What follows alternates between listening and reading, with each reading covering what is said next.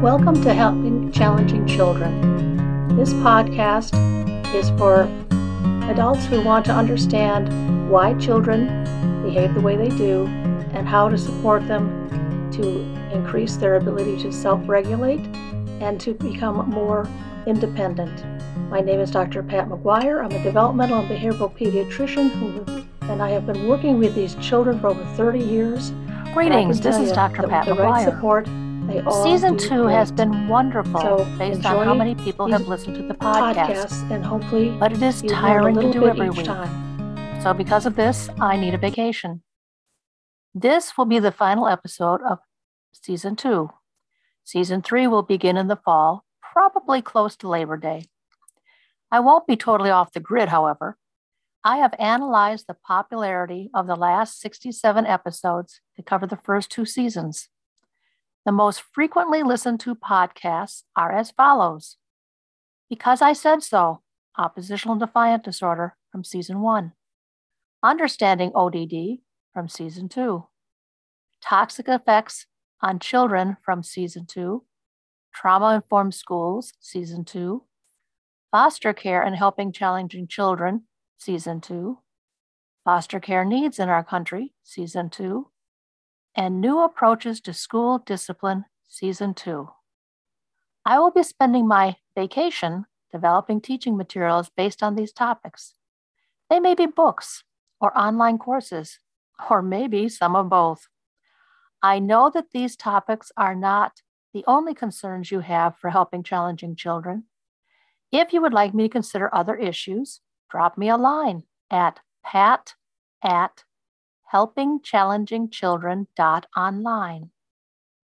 For this last podcast for Season 2, I am going to focus on a topic that has been in the news in the previous couple of weeks. The New England Journal of Medicine printed an article on gun-related deaths for children. Based on research from the CDC, between 2000 and 2020, the number of firearm-related deaths among children, adolescents, and young adults increased from 6,998, or 7.3 per 100,000 people, to 10,186, or 10.28 per 100,000 people. According to healthychildren.org, roughly a third of U.S. homes with children have guns.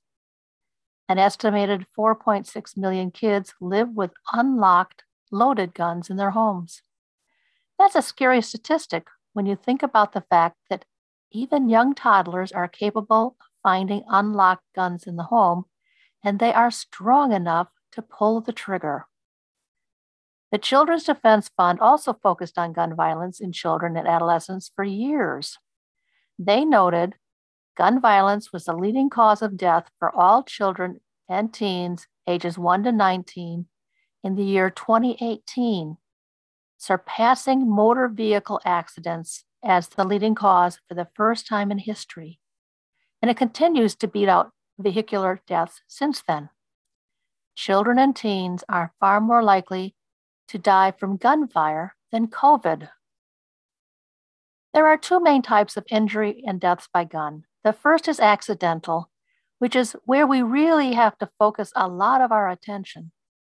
These shootings and deaths are due to easy gun access by children and adolescents in their own homes and neighborhoods. There are no regulations requiring gun owners to secure their guns and ammunition so that their children can't get to them. Children using guns as toys has led to many child deaths. According to the American Academy of Pediatrics, in 2020, there were at least 369 unintended shootings by children in the United States. These shootings caused 142 deaths and 242 injuries. The COVID-19 pandemic hasn't helped either. From March to December of 2020, unintended shooting deaths by kids went up more than 30% compared to the same period in 2019. There have been numerous efforts to improve gun safety in the home through pediatricians providing counseling to parents about how to keep guns out of the hands of children and teens. But there has been pushback in that effort from the NRA and members at state levels through what are called physician gag laws. This restriction on discussion started with a law in Florida in 2011, which prohibited physicians from asking parents if there were any guns in the house during office visits, such as well child exams. The NRA and Florida argued that this was an attack on Second Amendment rights. It took until 2017 for the 11th Circuit Court of Appeals in Florida to rule that the law violated the physician's First Amendment right to freedom of speech. 12 other states enacted similar laws, including Minnesota, Missouri, and Montana. The other area of issue with guns is violence. In 2019, 9 children and teens were killed with guns each day in America. That's 1 child every 2 hours and 36 minutes. Since 1963, nearly 193 children and teens have been killed with guns on American soil, more than 4 times the number of U.S. soldiers killed in action in the Vietnam, Persian Gulf, Afghanistan, and Iraqi wars combined. Looking at mass shootings, using the definition of a shooting where there are 4 or more people killed or injured, so far in 2022, according to gunviolencearchive.org, there have been 157 mass shootings. 170 people have been killed and 655 have been injured. The site did not break down under 18 and over 18 age groups, but we all know about the many school shootings and the most recent event in DC less than 2 weeks ago, which led to the death of a 3-month-old infant. This research shows that so far in 2022, through April 24th, there have been mass shootings in 32 states. The following have 5 or more instances of mass shootings: California, 17, Texas, 14, Louisiana, 10, Illinois, 9, Florida, 8, South Carolina, 8, Kentucky, 7, Pennsylvania, 7, Georgia, 6, North Carolina, 6, Maryland, 5, Colorado, 5, Wisconsin, my state, 5, and New York, 5. So how is this adding up? Well, for every child or teen fatally shot, another 5 suffered non-fatal gunshot wounds. An estimated 16,644 children and teens were injured with guns in 2018. That's 1 every 32 minutes. According to FBI crime data, the number of youths 19 and younger who commit homicides rose by nearly 20% between 2019 and 2020. According to BradyUnited.org, 22 children and teens between the ages of 1 and 17 were shot in the United States every day. Among those, 5 died from gun violence. 3 were murdered. 17 children and teens survived gunshot injuries. 8 were intentionally shot by someone else, and they did survive. 2 children and teens either died from a gun suicide or survived an attempted gun suicide. And 8 children and teens were unintentionally shot in instances of family fire. And this would be a shooting involved an improperly stored or misused gun found in the home that resulted in injury or death. Isn't there something that can be done to keep our children safer and doesn't anger the NRA with paranoia that we want to take away their guns? Well, let's first look at the extent of gun ownership in the United States. Now, the following is disturbing to me. Proponents of gun access say they need to protect themselves. According to the Children's Defense Fund, as of 2017, American civilians own 393 million firearms. That's more than 1 gun per person. In contrast, the U.S. military and law enforcement agencies combined possessed 5.5 million guns. Americans accounted for less than 5% of the global population, but own nearly half, or 46%, of all civilian guns in the world. Why do Americans need so many guns? Because if you look at the numbers, we're saying that every man, woman, and child, so from birth to great-great-grandparents included, has their own gun. We know that fear is a factor for the gun purchasers to keep buying guns, and the suspicion is raised by the NRA and gun manufacturers to keep sales up. But the NRA and gun manufacturers are fearful that people will stop buying guns if they find out that ownership of by themselves or their families can be more dangerous than what they were told to fear. There is a significant reason for the push against physicians discussing gun safety with families during wild child exams. It is also a major incentive for blocking funding to research the issues of firearms death and safety. While we have had great success with decreasing childhood deaths in motor vehicle accidents due to federally funded research and implementation of policies so that children can safely ride in cars, the NRA and collaborators blocked funding to look at increasing gun safety. This was called the Dickey Amendment. The Dickey Amendment was a provision inserted by Jay Dickey, a Republican from Arkansas, as a rider into the 1996 U.S. federal government omnibus spending bill.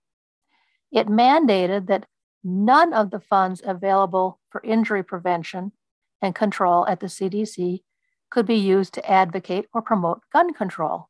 The amendment was lobbied for by the NRA. Although the Dickey Amendment did not explicitly ban gun violence research, for about 2 decades, the CDC avoided all research on gun violence for fear that it would be financially penalized by the Dickey Amendment. Congress finally clarified the law in 2018 to allow for such research, and the fiscal year 2020 federal omnibus spending bill did earmark the first funding for it since 1996. In recent years, the firearms available to civilians have become more lethal, in part because manufacturers are increasingly selling weapons designed for military use.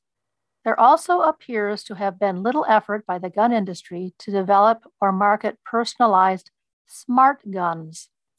Such weapons can be fired by the authorized user only and should therefore reduce the risk of children unintentionally shooting themselves or others and of adolescents using guns for homicide or suicide. An article on the Philadelphia ABC affiliate from 9/21/2021 reviewed research at the Children's Hospital of Philadelphia, which is abbreviated CHOP, on gun violence and mental health issues for those living nearby. The researchers found that children who live close to areas where shootings happened, within 4 to 5 blocks, are 134% more likely to go to an ER for a mental health issue. In the 2 weeks after a shooting, kids who lived 2 to 3 blocks from that shooting had a 1.8 to 1.9 times the odds of coming into the ER, said Dr. Aditi Hassan, a pediatrician at CHOP and lead writer of the study. So how do we help our children? Well, it's called back to basics. First, families need to decide if they need to have a gun in the home. For many families, these guns may be used for hunting animals. Some may feel as if they need one for safety. But how many need the equivalent of 1 per person, including infants, in their home? This is where having discussions on what is based on real causes and what is being based on irrational fear would be helpful. Having discussions on quantity and gun safety would be appropriate to have with the physicians of any children in the home. The physician would indeed discuss how to keep all guns and ammunition safely away from children. They could also help them work through the issue of how many guns are in the house. There are firearm safety courses that young hunters take, but are there mandatory courses for adults? According to RAND.org, there are no federal regulations requiring courses for gun owners. With that said, their study found that about 61% had taken a course, and others had learned from friends or family about gun use. Most states didn't have a required course. As of January 1st, 2020, 6 states and DC did have laws requiring individuals to undergo some sort of safety training prior to being able to purchase, or in the case of Connecticut, carry a firearm. There is no uniform classes, and few, if any, address the issue of domestic violence and suicide with guns. NRA feels that's too much regulation, and it would limit how many people could afford to own guns if they had to take all these courses. It may be useful to have discussions on why these gun purchasers are there, with suggestions for counseling through some community services if the issues relate to PTSD or fear of domestic violence. It would also be wise if there was consistency surrounding what it takes to own a gun, including registration of all guns, just like we register all cars, background checks, and no sales on site or through online sites without the same background checks. It would be wise to consider if there should be restrictions as to what guns could be sold to civilians and which would be restricted to law enforcement and the military.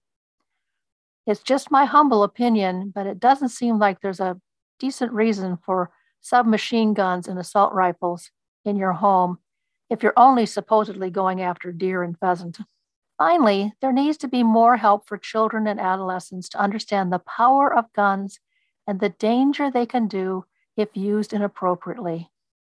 This may come from a course in schools, although some gun owners would see that as violating the Second Amendment rights, much like they and others fight against critical race theory and social emotional learning in school.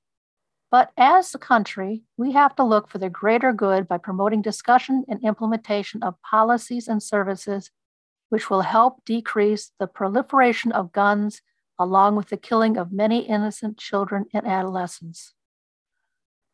As my call to action at the end of season 2, I hope you will contact your politicians at the state level and at the federal level to say you want more done for safe gun ownership so that there will be a decrease in the number of children and adolescents who are injured or die because their adults in the house don't know how to keep them safe.